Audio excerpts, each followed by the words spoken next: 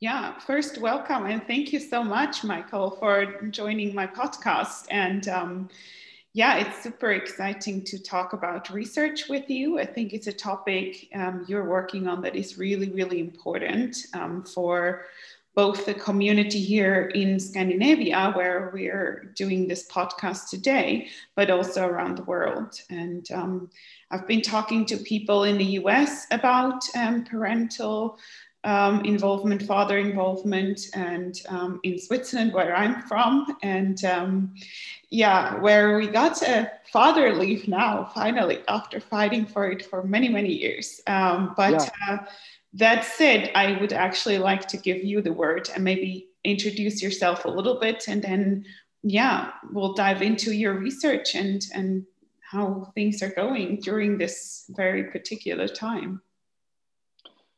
Sure. So my name is Michael Wells, and I'm a researcher at Karolinska Institute in Sweden. My research mostly focuses on uh, new parents, expectant and new parents, and the support that they receive from pregnancy through early childhood, maybe around age 5. And I often look at not just what professional support they need and want and receive, but also how it affects them. So especially like in relation to their mental health, the co-parenting relationship, and the parents' ability to bond with their infant. Yeah, which is really, really important, especially during this time where so many things are so uncertain, right? When we don't know how the world looks like for the next coming month, even if we thought this, oh, it's going to be a new year, right? And then not so much. So yeah, but how does the pandemic affect your research in terms of yeah, everything literally? Well, it's actually completely changed the research in a lot of ways, even starting from recruitment. So, for example, there's new ethical regulations that have nothing to do with the pandemic, but have to do with GDPR regulations and how you can recruit people. I often Right. recruit through social media efforts. Yeah. And there's a discussion about, I often like to show pictures of fathers. For example, if I'm researching fathers, or pictures of moms when I'm researching moms, rather than a neutral picture, because we Mm-hmm. find that fathers especially don't like filling out surveys relative to moms. And one of my research interests is how to figuring out ways to get fathers to actually complete research surveys so that we know something about them, especially fathers from lower income areas or immigrant fathers, or fathers with varied backgrounds that aren't your typical well-educated native born highly educated father. um, Right. so but the efforts have been yeah greatly problematic now Mm-hmm. because of GDPR. That there's less understanding of how you can use images on social media, that because they could go worldwide, maybe you don't have the copyright license for Uh, the whole world. So right now, at least at my institution, they have stopped all sponsored advertisements on social media, and it's been like that for the entire fall, mm. and now through January. So I haven't been able to recruit more people, which I had planned to do. I had planned to recruit a third cohort to my study in November, and since It's just September we not haven't been able to possible. do anything. Right. So it's been a little unfortunate. And Yeah. then of the people who you could recruit, it's harder to reach people these days. Another way of normally recruiting people is through um, either midwives or child health nurses, pediatrician offices, wherever wherever new parents would receive clinical support. Yeah. And if fathers can't come to those visits, Right. very hard to recruit them. One of the things that I've found in my research is we get a lot better response rate if we go to the father directly Mm-hmm. rather than asking through the mother to get the father's response.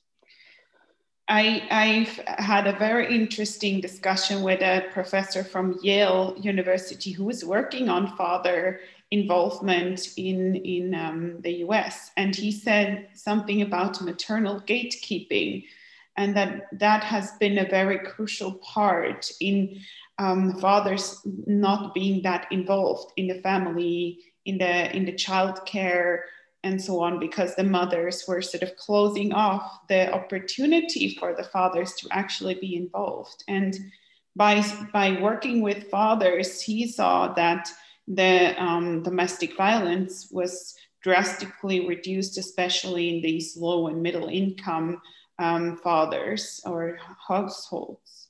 So I thought that was very interesting.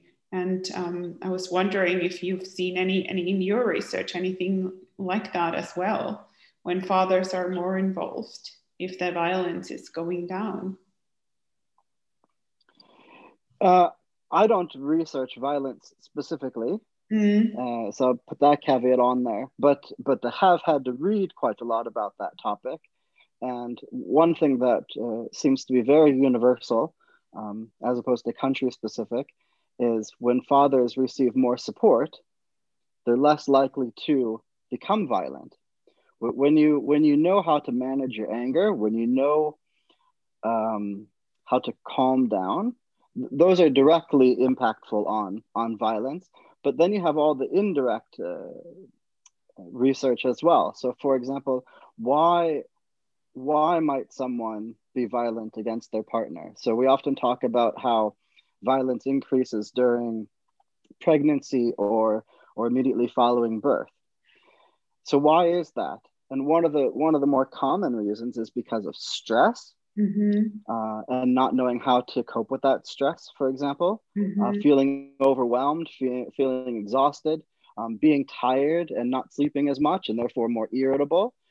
So someone who's more on the brink already, and they don't understand why they're stressed, or they can't, if they receive support from midwives or nurses or doctors or whoever to help tell them about, this is what's going to happen, this is what you can expect, these are different things that are going on, that helps mentally prepare people for things, so that they can cope when it comes up as a shock, when it comes up as something new, when it comes up as something that they were completely unaware of. Then they're more likely to lash out. Right. And if they're well prepared, if they're well educated, if they understand what's going to happen, or how they can seek support, or who they can get support from, should something come up, should something arise, then it leads to less domestic violence. So to me, it actually quite worries me, for the sake of the family, to discount fathers, or to not invite them to prenatal visits, or to not allow them to spend the night in postnatal care units, or not have them come to child health visits, because they need that information. They need that information for their own knowledge. They need that information to cope.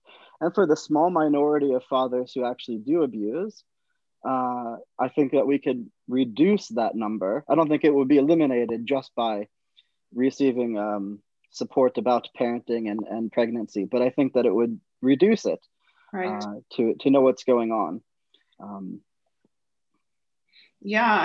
I did an interview study this fall with, or this summer actually, over the pandemic, about pregnant women's experience in Sweden, and they really highly addressed the importance of their partner, and how they were finding it very, very difficult that he was not involved in, or was not welcome at both the antenatal care, but also the uncertainty whether he could be part of the delivery.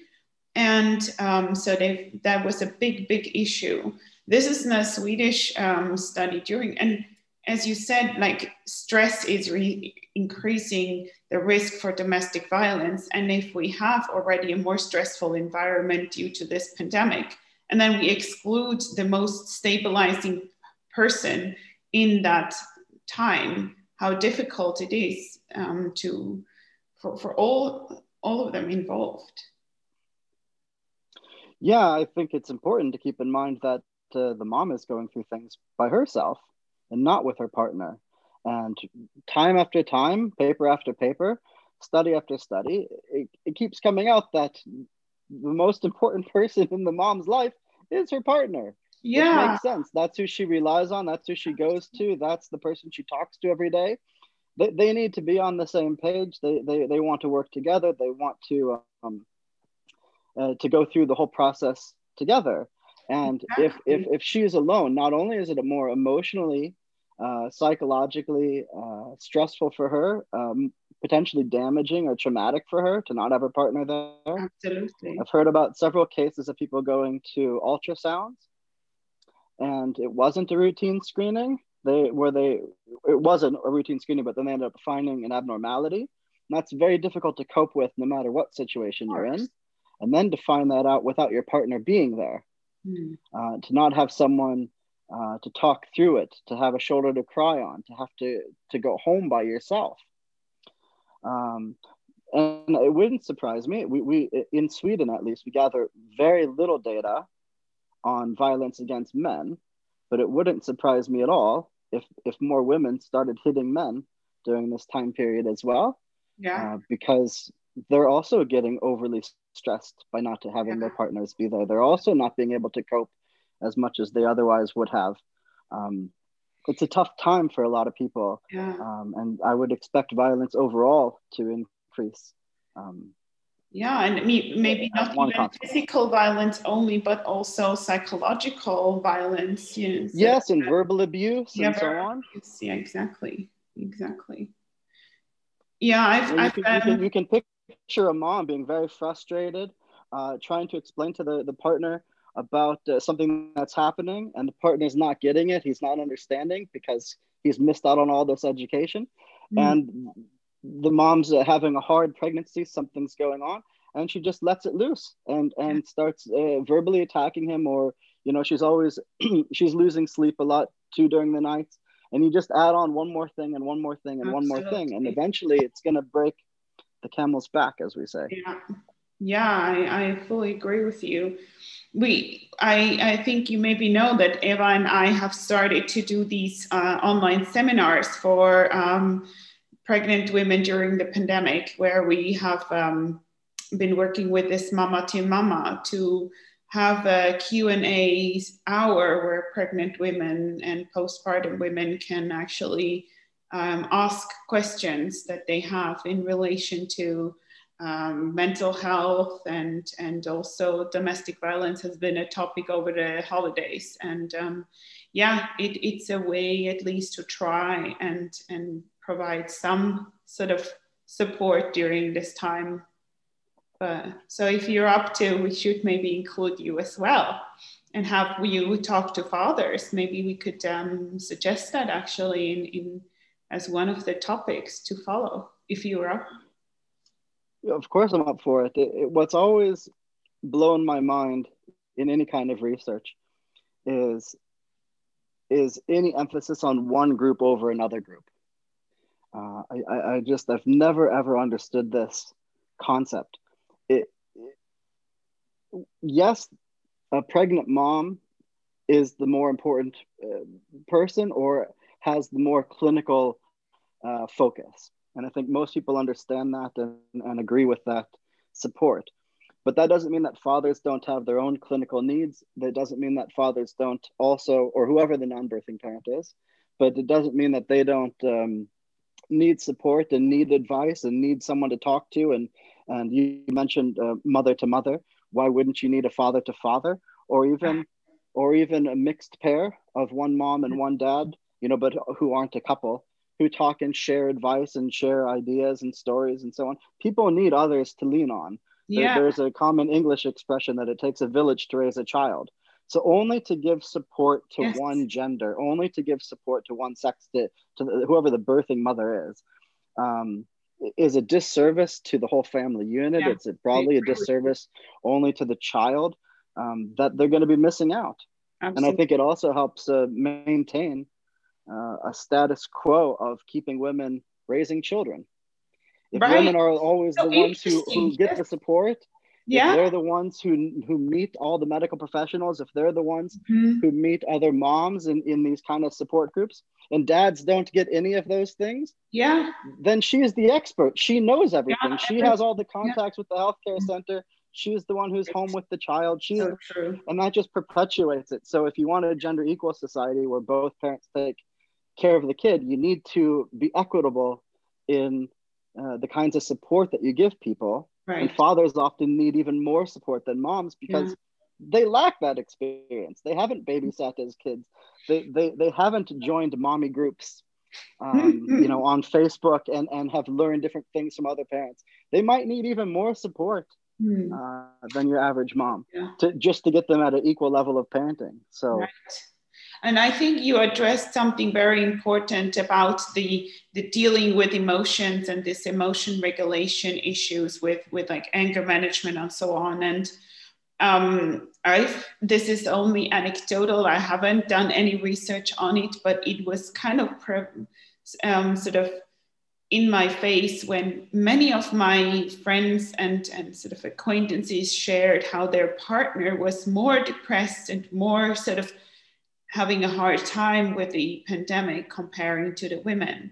And I wonder if there is actually some level of exactly the fact that women have all their connections, they have their friends they can talk to, they have all these networks that are already established to talk about feelings and stress and so on, whereas men usually don't have that. And if they do, they may have it at work when they meet their colleagues, right? And have the opportunity to exchange things there. It doesn't even need to be about feelings, but just to have an exchange. And now everyone is stuck at home or in this very little face-to-face interaction. And it takes a lot of effort to, and it's also not the nicest to constantly have all these online virtual after work or whatever, right? You want to actually meet someone. So I'm wondering if that is actually an issue as well, if there is more mental health problems in men during this pandemic because it's a bigger disruption for their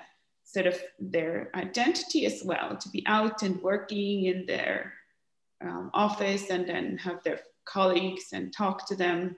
Yeah, it's tricky. It seems to be a bit dichotomized, actually, from what I've been reading. In my own research, we did a second round of data collection. So 6 months after our first round. So at this point, the infants are between 12 to 24 months, so 1 to 2 years old, and that was at the height or the peak of the first wave of coronavirus in Sweden. We did it in May, and we could compare May from 2020 versus May from 2019. And see the differences in depression rates. And in my data set, we actually found zero difference between the two groups, that it hadn't actually increased in fathers. Yeah, and I also asked a colleague in the US because we thought that was weird. Yeah. And she had the exact same finding from South Korea. So they had a decent data set in South Korea as well. And they, Lainey Jian, who's at Johns Hopkins University, and they also didn't have any significant findings. So I thought that was interesting. And one of the things that I've been reading about is there are people who go over this tipping point, who it does become worse for. And then there's another group of fathers who actually love being underneath COVID rules, because now they are at home and they've been craving to spend more time with their family. But work has stopped that, and by working from home, they're able to take a coffee break, a fika break, or they're able to have a lunch break and spend time with their family during the day, especially with a newborn baby, 0 to 12 months, when the mom is typically home on parental leave, that they've been able to spend more time and actually become closer as a family, and really work together as a co-parenting team, as opposed to, one parent with one child. Like it typically is. So it'll be interesting to see how that all plays out, rather than on a group level, that certain fathers will really benefit from the policies and other fathers will obviously not benefit from it. And I don't know if the average will end up being similar, but certainly it changes people. But it seems like it could swing one way or the Such other. positive news, actually, because the people I know, they weren't new parents, so they were more sort of working people and may or may not have children, but most of them were just full in their careers. So yeah. Wow, that's great to hear. Yeah.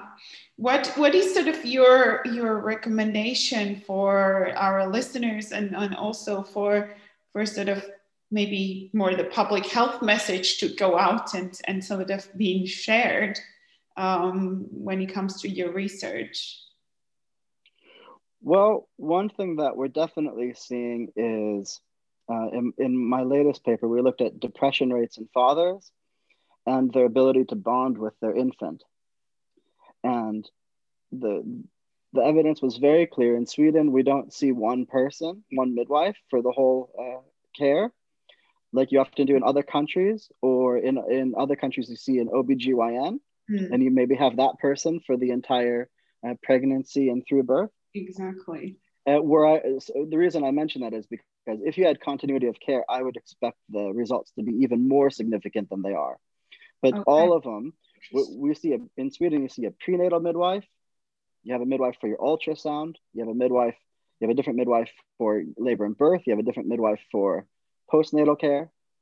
All right, so you have all these different midwives for different sections. And then you have a child health nurse after the child's born, between 0 to 5.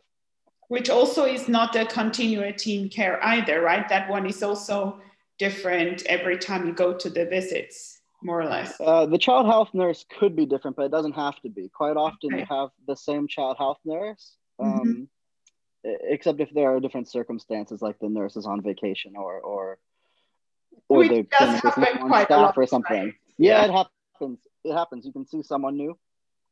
Personally, in my personal life, we've seen new ones, but we've also seen the same one multiple times, kind of like a prenatal midwife you'd see. But anyway, the point is that the more support that fathers received from a prenatal midwife, from a labor and birth midwife, from a postnatal midwife, and from the child health nurse, the more support that they receive, the less depressed they get, and the more bonding they get. Wow. They also get better co-parenting as well. So just being able to see and have access to a midwife or a nurse or an OBGYN should lead to less depressive symptoms in fathers, should lead to greater bonding. And of course, with bonding, we found a better effect with child health nurses than we did with the midwives. Bonding wasn't particularly strong during pregnancy per se, but the more support that they had after the baby was born. So the people who had high amounts of support versus low amounts of support, the people with high support, the people who could attend visits, they had better bonding with their child, they had better co-parenting, they had less depression. So I think that that's a good message that clinical professionals are very important for fathers, but they need to be involved, they need to be invited, they need to attend, and they need to receive support. And if any of those things aren't happening, if they're not invited, then they don't come. We also found that when fathers are directly invited by the clinical professional, they are more satisfied with their care than if they came by themselves. Oh, I have a visit. My baby is 2 months old, and who's going to take him, mom or me? Okay, the dad says, I'll take him. So the dad goes. When they decide to go on their own, they're the least satisfied with their care. And in the middle is when they get invited by the mom. So the mom says, I want you to go to the visit. So the best way of the thing that gets them the most satisfied is if the clinical professional directly invites the dad and lets them know that they're welcomed and they're wanted and they're appreciated to be there. So I think that that's a good message that listeners can take home. Absolutely. Absolutely. Hey, thank you so much. This was very insightful and very interesting. And I think I personally got a lot out of our conversation, and I really hope everyone out there too. And yeah, let's do this soon again. I think it's very interesting and very inspiring. Thanks very much.